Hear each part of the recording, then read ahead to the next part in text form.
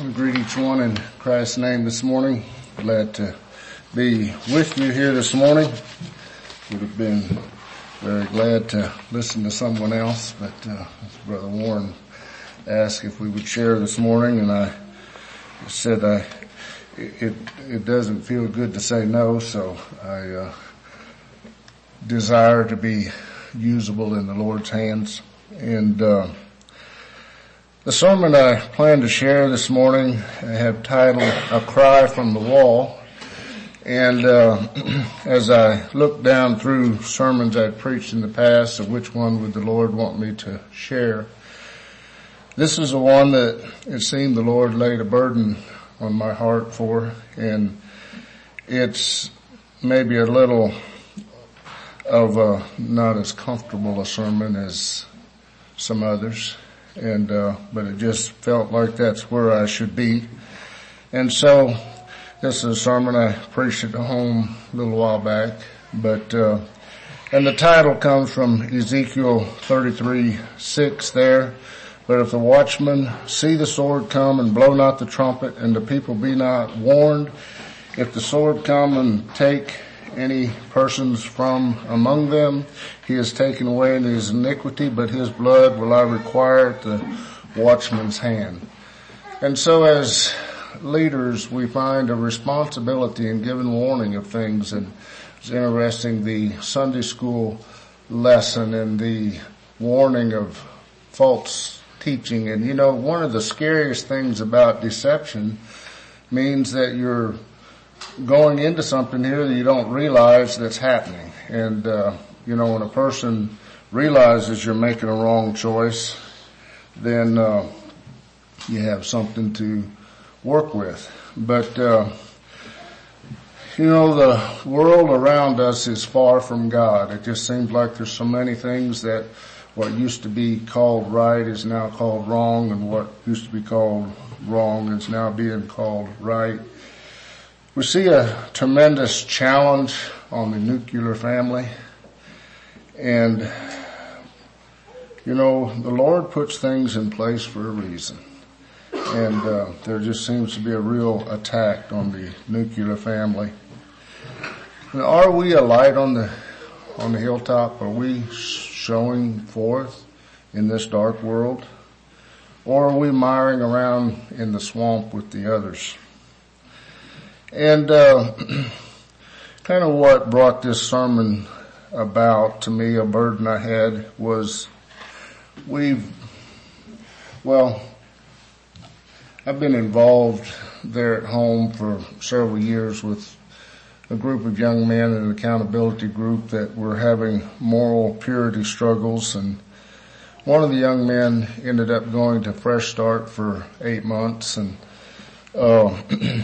and that was a year and a half or so ago, but Fresh Start came through our community, I think this last year.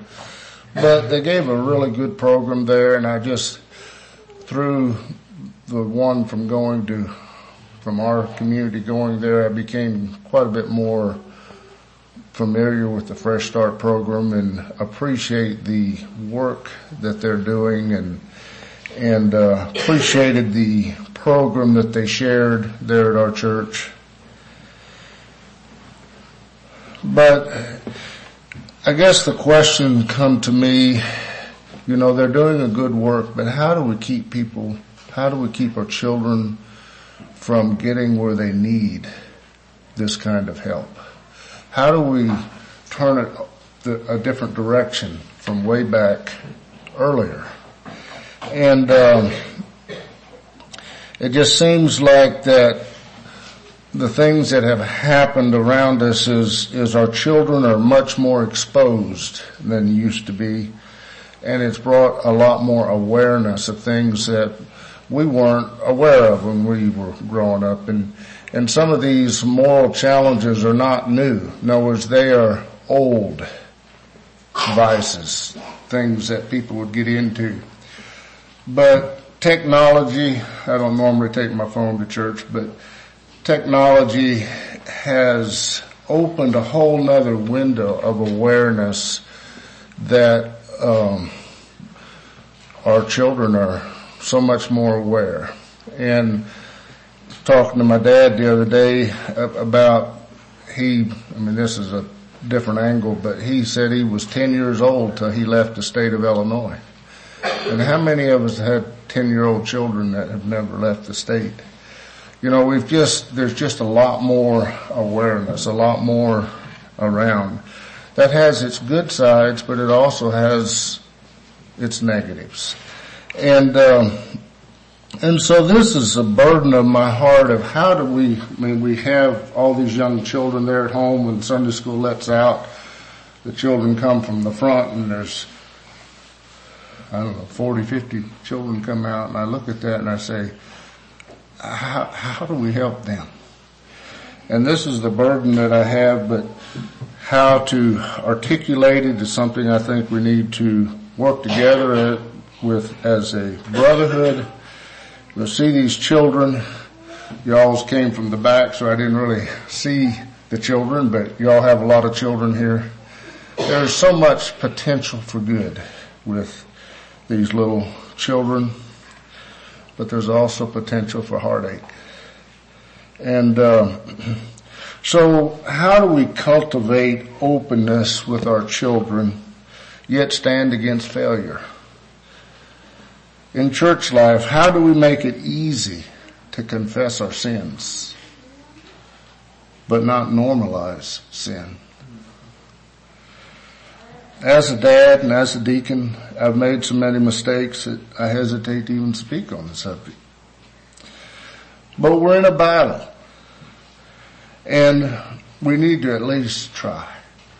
And so, be interesting to hear y'all's thoughts on how we address these issues of life. But we understand that each person, each child, has to choose the path.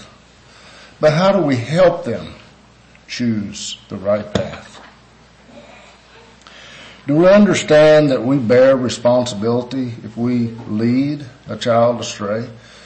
In other words, like I said, they each have to choose, but we do have influence for good, for bad, and we bear responsibility for if we lead a child astray.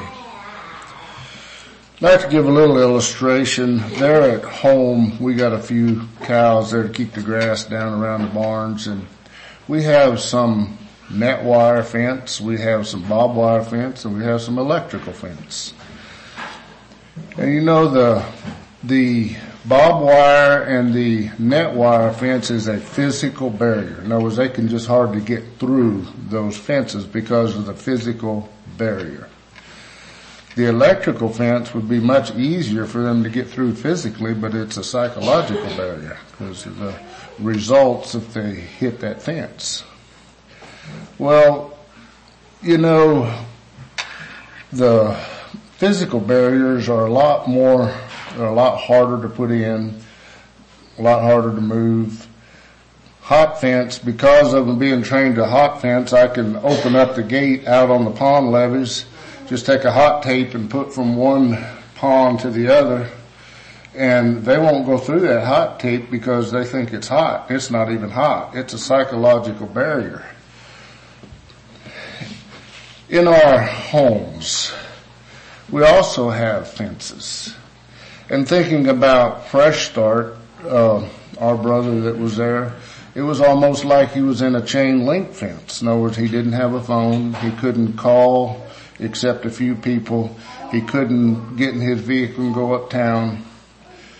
You know, it was where he couldn't hardly mess up because he was inside a physical barrier, so to speak, where there was an opportunity to mess up.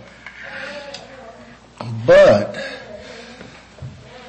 the resources have to come in from the outside. In other words, somebody has to support the program.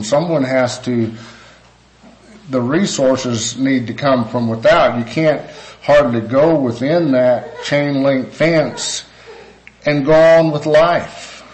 And as Christians, we need our resources going out, not that we have to be supported and the resources coming in. And so how do we go about living and stay within a safe zone, keep our family within a safe zone, and yet be where we can function in life and where we can teach our children to function in life, and where there can be barriers that are almost physical barriers. In other words, there's things we don't allow in our home. Television being one thing. We haven't allowed television in our home, and so they don't have access to it. But then to have a psychological barrier that when they go out and about, that there's things, no, we don't cross this boundary. This is a place we don't cross, even though they actually could. So that's a challenge I think we face as families and as a church, is how tight do we make our barriers, and how do we teach our people, our children, that when they're outside of that physical barrier, that they can be like Joseph and say, how can I commit this sin against God? And be able to follow God even when they are outside the fence, so to speak. I don't know the answer to all these questions, but God does have directions for us. I'd like to go to 1 Peter and read some verses there. 1 Peter 1, starting at verse 17.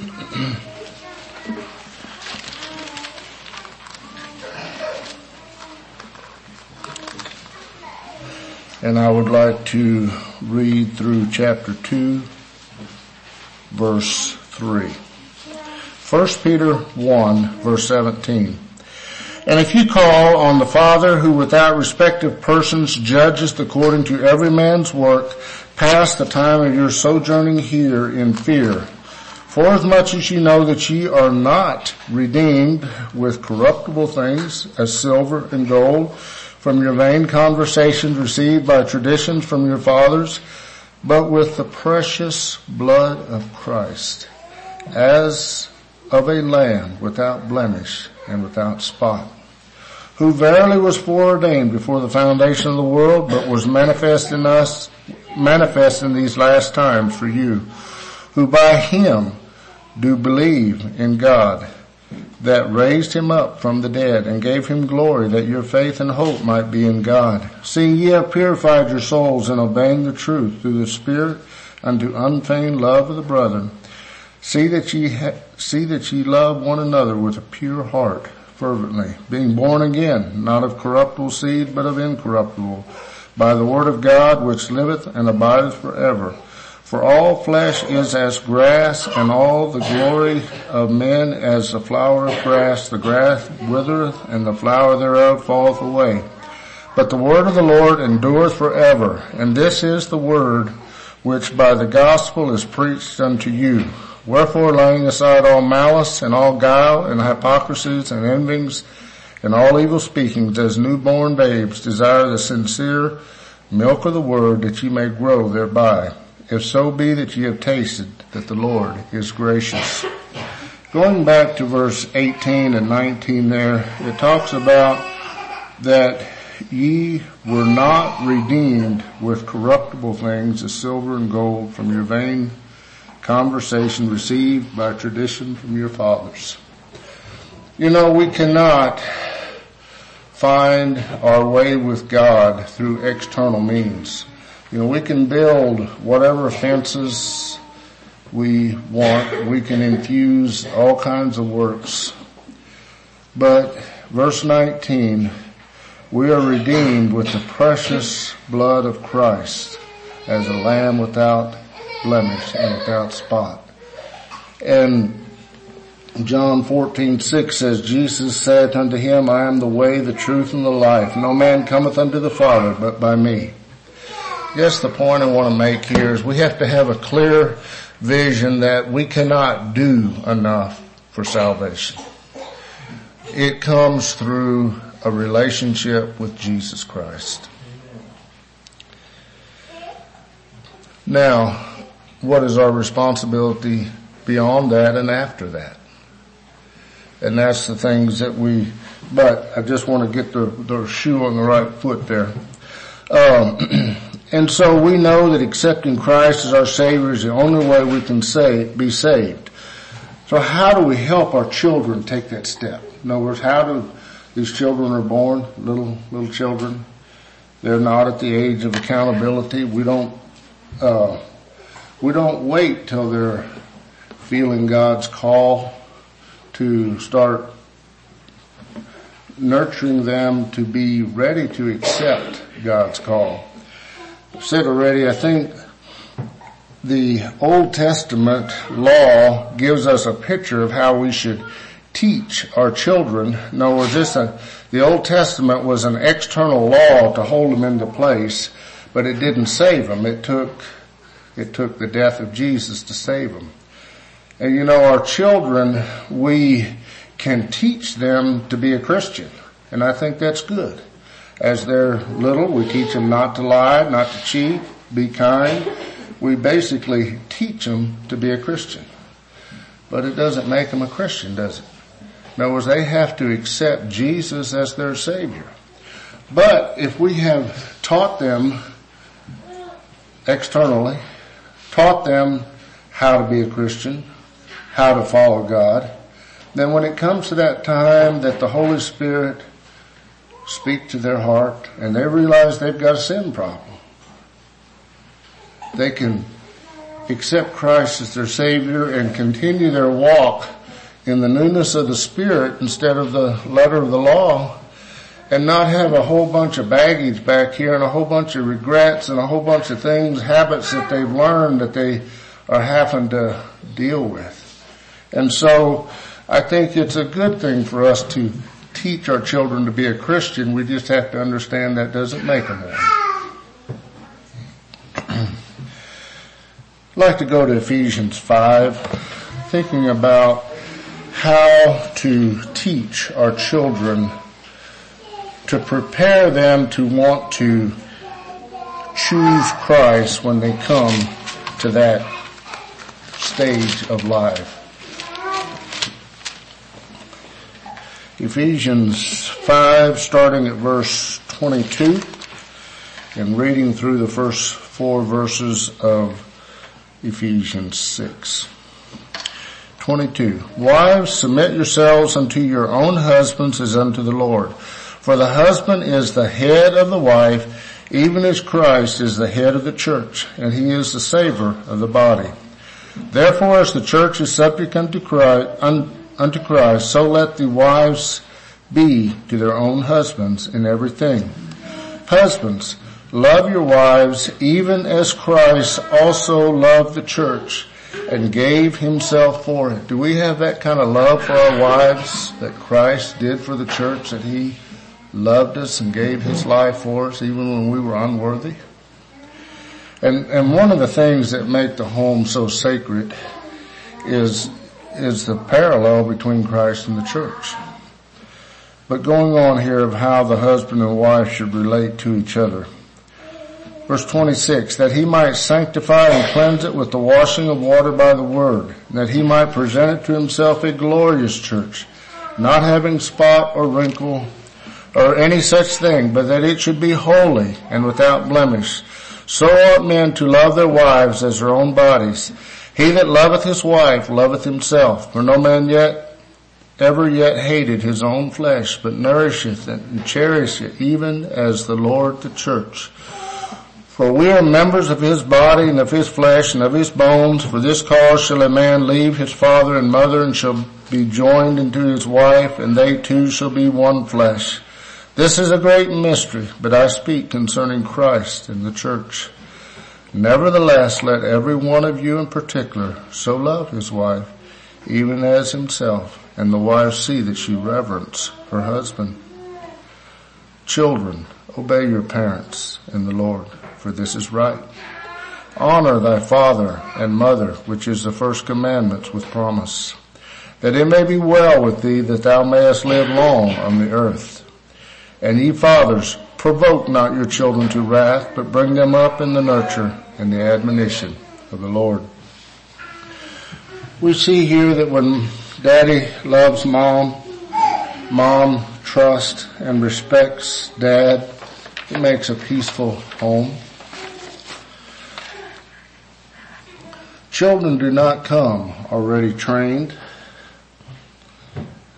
But what are things that help a child to be obedient? The home should be a safe place. You know, when we go out and about, we expect to be barraged. But home should be an oasis. And I don't know why it is that, for me as a dad anyway, it was, you know, we go out with other people and we PR with them and we're nice and all that. We come home to our families and we just kind of are ourselves, and it's pretty easy just to lay things down and just say it like it is. And our family is where we need to protect the most, much more than those out around us. And yet, it's so easy to do damage in our homes. Do we view mistakes as teaching opportunities? If I make a mistake, do I see that as an opportunity to teach how I should respond? If my children make a mistake, and you know, our children are gone, or they're raised, it's the next generation. We have grandchildren now. But for those of you that have children that you're teaching growing up, when they make a mistake, or is it, this is an opportunity to teach something? And an obedient child has learned to listen. And listening is such a crucial thing in child raising.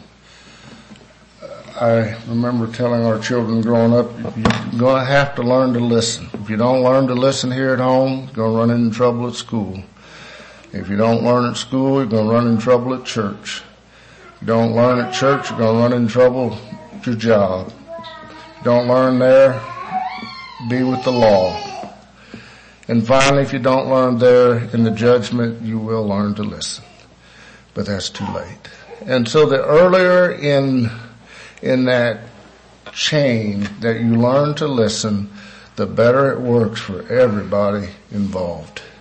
And you know, once a child's learned to listen, the discipline's kind of over. I mean, if you can talk about this and correct, so how do we get a child to listen?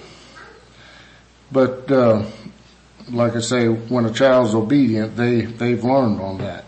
But some things to how to teach them that is a consistent instruction, example, affirmation for a good response, discipline for a wrong response. Those are some suggestions. There'd be many other ways that you may have, but getting a child to listen.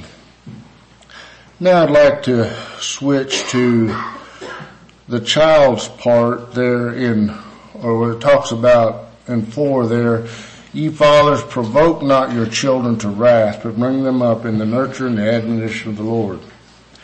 What's he mean there about, why does he give a warning? In other words, he's telling children to be obedient, to honor their parents, that it may be well with them. But now ye fathers, don't provoke your children to wrath. This suggests it could be a problem. And,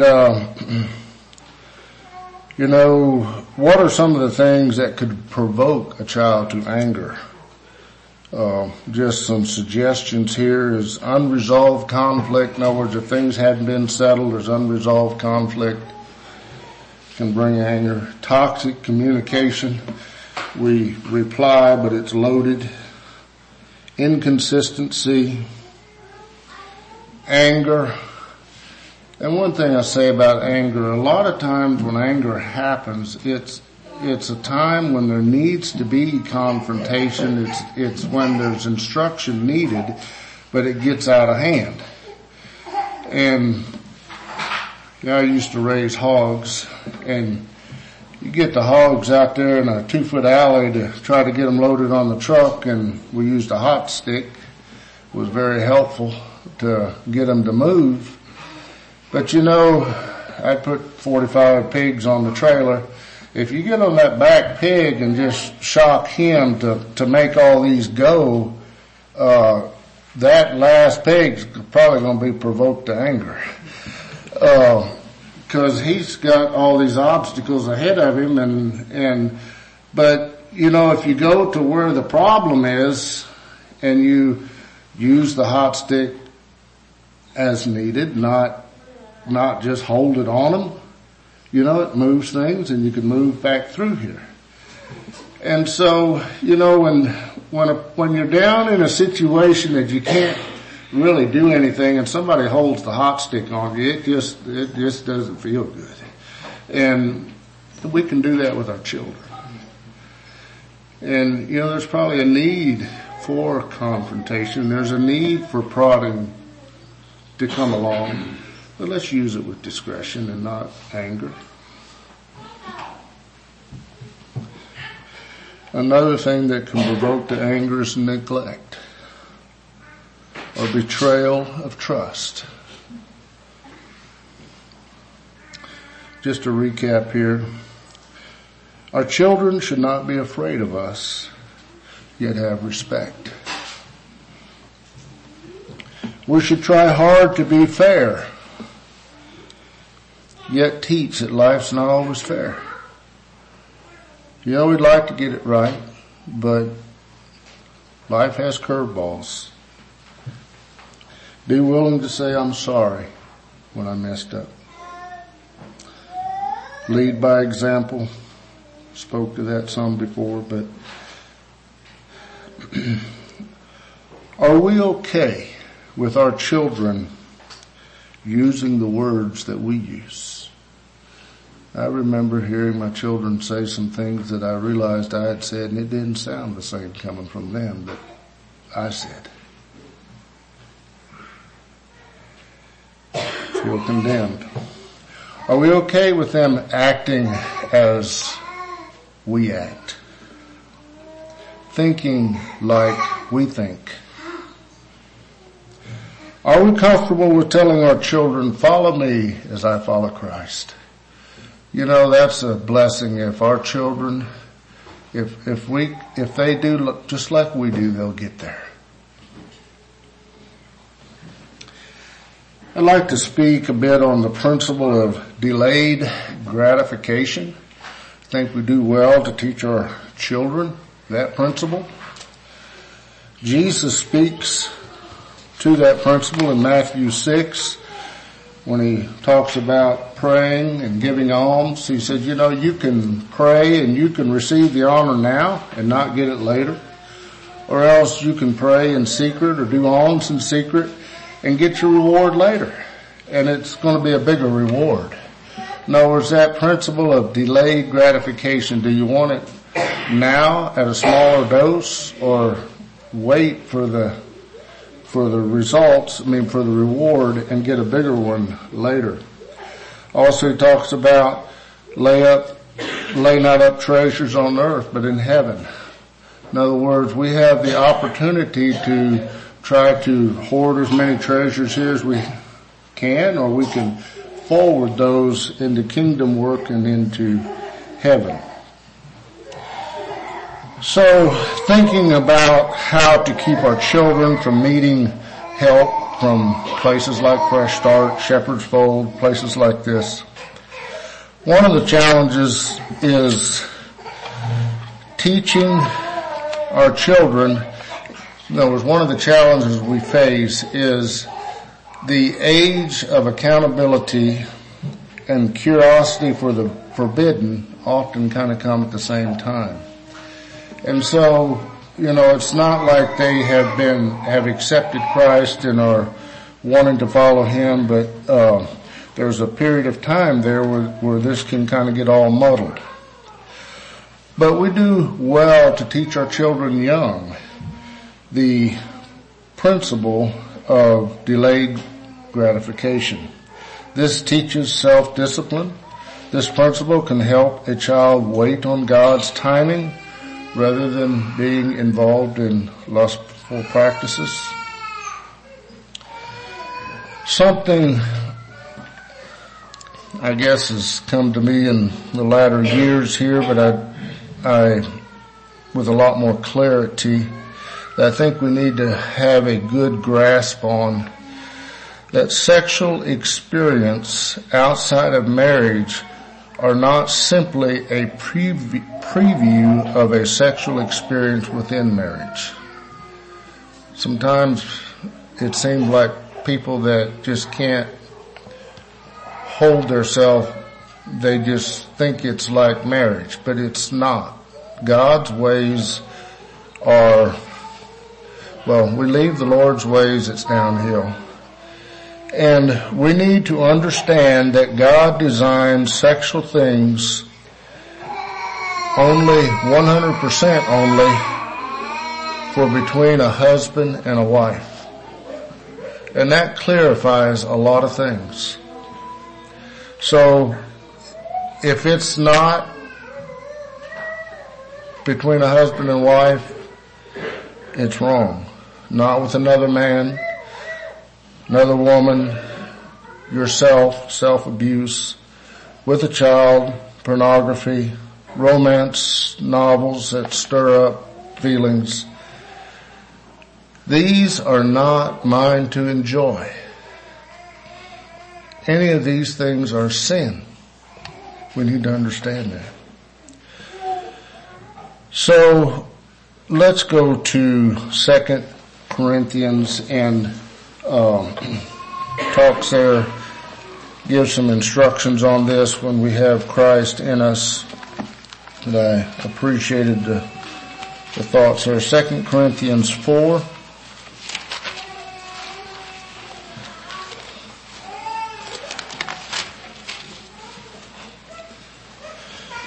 Starting at verse 7 and reading through verse 18.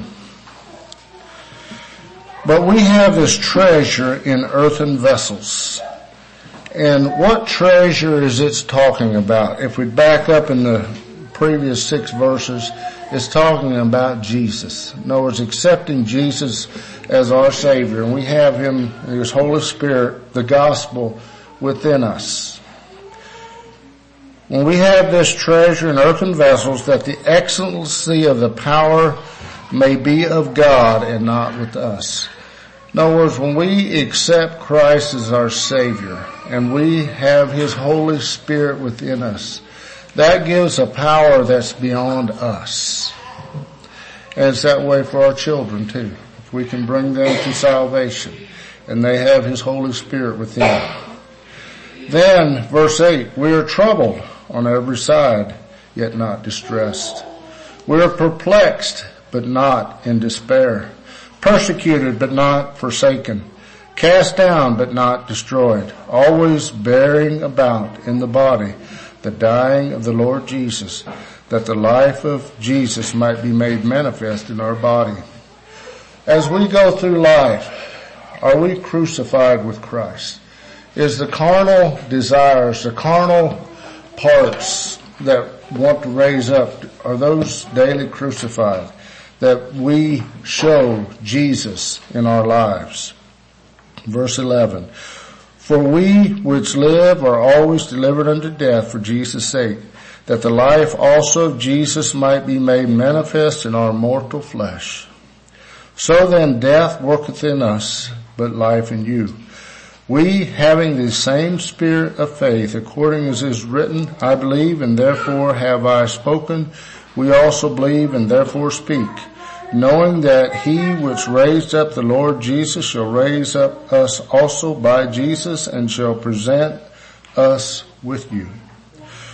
For all things are for your sakes, that the abundant grace might be through the thanksgiving of many rebound unto the glory of God. For which cause we faint not, but though our outward man perish, yet the inward man is renewed day by day. There's strength there when we're renewed day by day. For our light affliction, which is but for a moment, worketh for us a far more exceeding and eternal weight of glory. While we look not at the things which are seen, but at the things which are not seen. For the things which are seen are temporal, but the things which are not seen are eternal. Is our focus on the temporal things of life or the eternal things of life? So much easier to focus on the things right around us that we see, but the eternal things are from beyond this life. So as children, as parents, when our children have accepted Christ and they desire to follow Him and we want to help them along, let's be sensitive to their needs. Are they at peace? Do they have an open face? Or is it troubled? Be available. Make it easy to communicate with your children. I asked someone who had been involved in moral failure for input on this subject. In other words, what does he wish he'd have done differently growing up? What did he wish his parents would have done differently? And what did he wish that his church would have done differently? And there could be many answers out there, but his answer was this. He wished that his dad would have been more involved in his life. Would have given him more teaching on sexual things. Ask more, how's it going? So that's the advice of one person who had struggles in his life. This morning I'd like to speak to 3 groups of people here. First of all, for children here who have never felt the call of God on their life. You haven't felt the Holy Spirit calling you to yourself. Enjoy this time of life. It's a beautiful time of life, the innocence of a child. But honor your parents. Listen to your conscience. And how do you know when something that you should or shouldn't do something? If it's something that brings guilt feelings, don't do it. Talk to your parents about it if you need help. If it's something that you don't want anybody to see you doing, if you and someone else are tempted to do things and you don't want anybody else to find out, that's a huge red flag. Don't do those things. The next group I'd like to speak to is those of you that, if there would be anyone here that has felt God's call on your life, you've realized you've got a sin problem, but you haven't accepted Him as your Savior. Come to Jesus. His yoke is easy, His burden is light. Yoked with Jesus is wonderful. Consider what would happen if you died tonight. The wages of sin are death. And then for those of us who have accepted Christ as our Savior, where are we at in our personal lives? Are we living with our hands turned up, transparent? Or do we have vices that we know are not God-honoring? I think of that song that says, there's a room in my heart that even I don't go. Things hidden there, don't want anyone to know. I don't know if I can get it all right, but that's where Jesus wants to be, in those hidden places of our heart. And if we have those places, let's open them up to Him. Jesus is kind. He gives us freedom of choice, but he doesn't give us freedom of consequence. I hope there's no one here that feels betrayed by those they should have been able to trust, but I realize that's a possibility. Likely we've all experienced disappointments and hurts. And as rough as that is, we each are still accountable for our own actions. Even though someone wronged us, we aren't hostage to that. Our response is what we have to answer for. We need to realize that though forgiveness is not fair, it's the path to freedom. Put your hand in Jesus' hand. In closing, I'd like to go to Romans 8.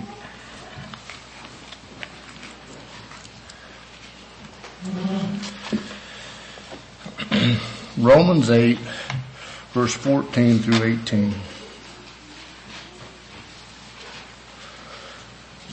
Verse 14, but as many as are led by the Spirit of God, they are the sons of God. Are we led by the Spirit of God? If we are the sons of God. Isn't that beautiful? For you have not received the spirit of bondage again to fear, but you have received the spirit of adoption, whereby we cry, Abba, Father. Isn't it wonderful to be adopted by Jesus? And the Spirit itself bears witness with our spirit that we are the children of God. Can we feel oneness with His Spirit, that we are the children of God? And what's the result of that? And if children, then heirs, heirs to God and joint heirs with Christ, if so be that we suffer with Him, that we may be also glorified together.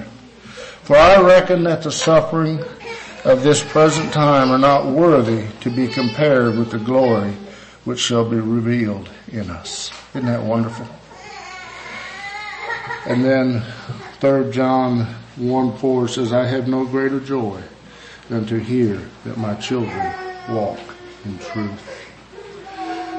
That's all I have here this morning, but let's help our children in their walk of life. We're in a journey. We're in a battle. Let's fight the battle. Let's kneel for prayer.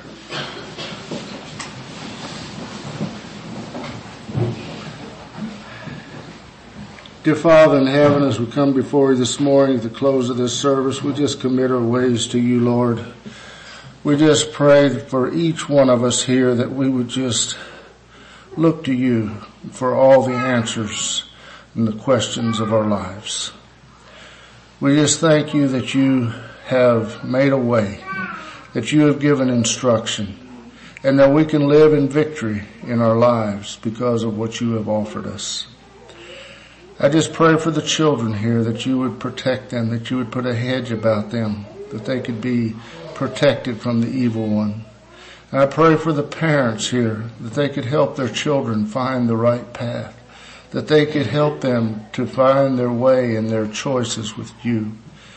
And the grandparents, that they could help their children, their grandchildren, to honor you and to glorify you. Be with the church here, that they can guide and direct the ones that come here from Sunday to Sunday, and as they interact, you give direction and guidance. And Lord, we just need your help and your direction so much in our lives. Fill us with your love and your Spirit. In your name we ask it. Amen.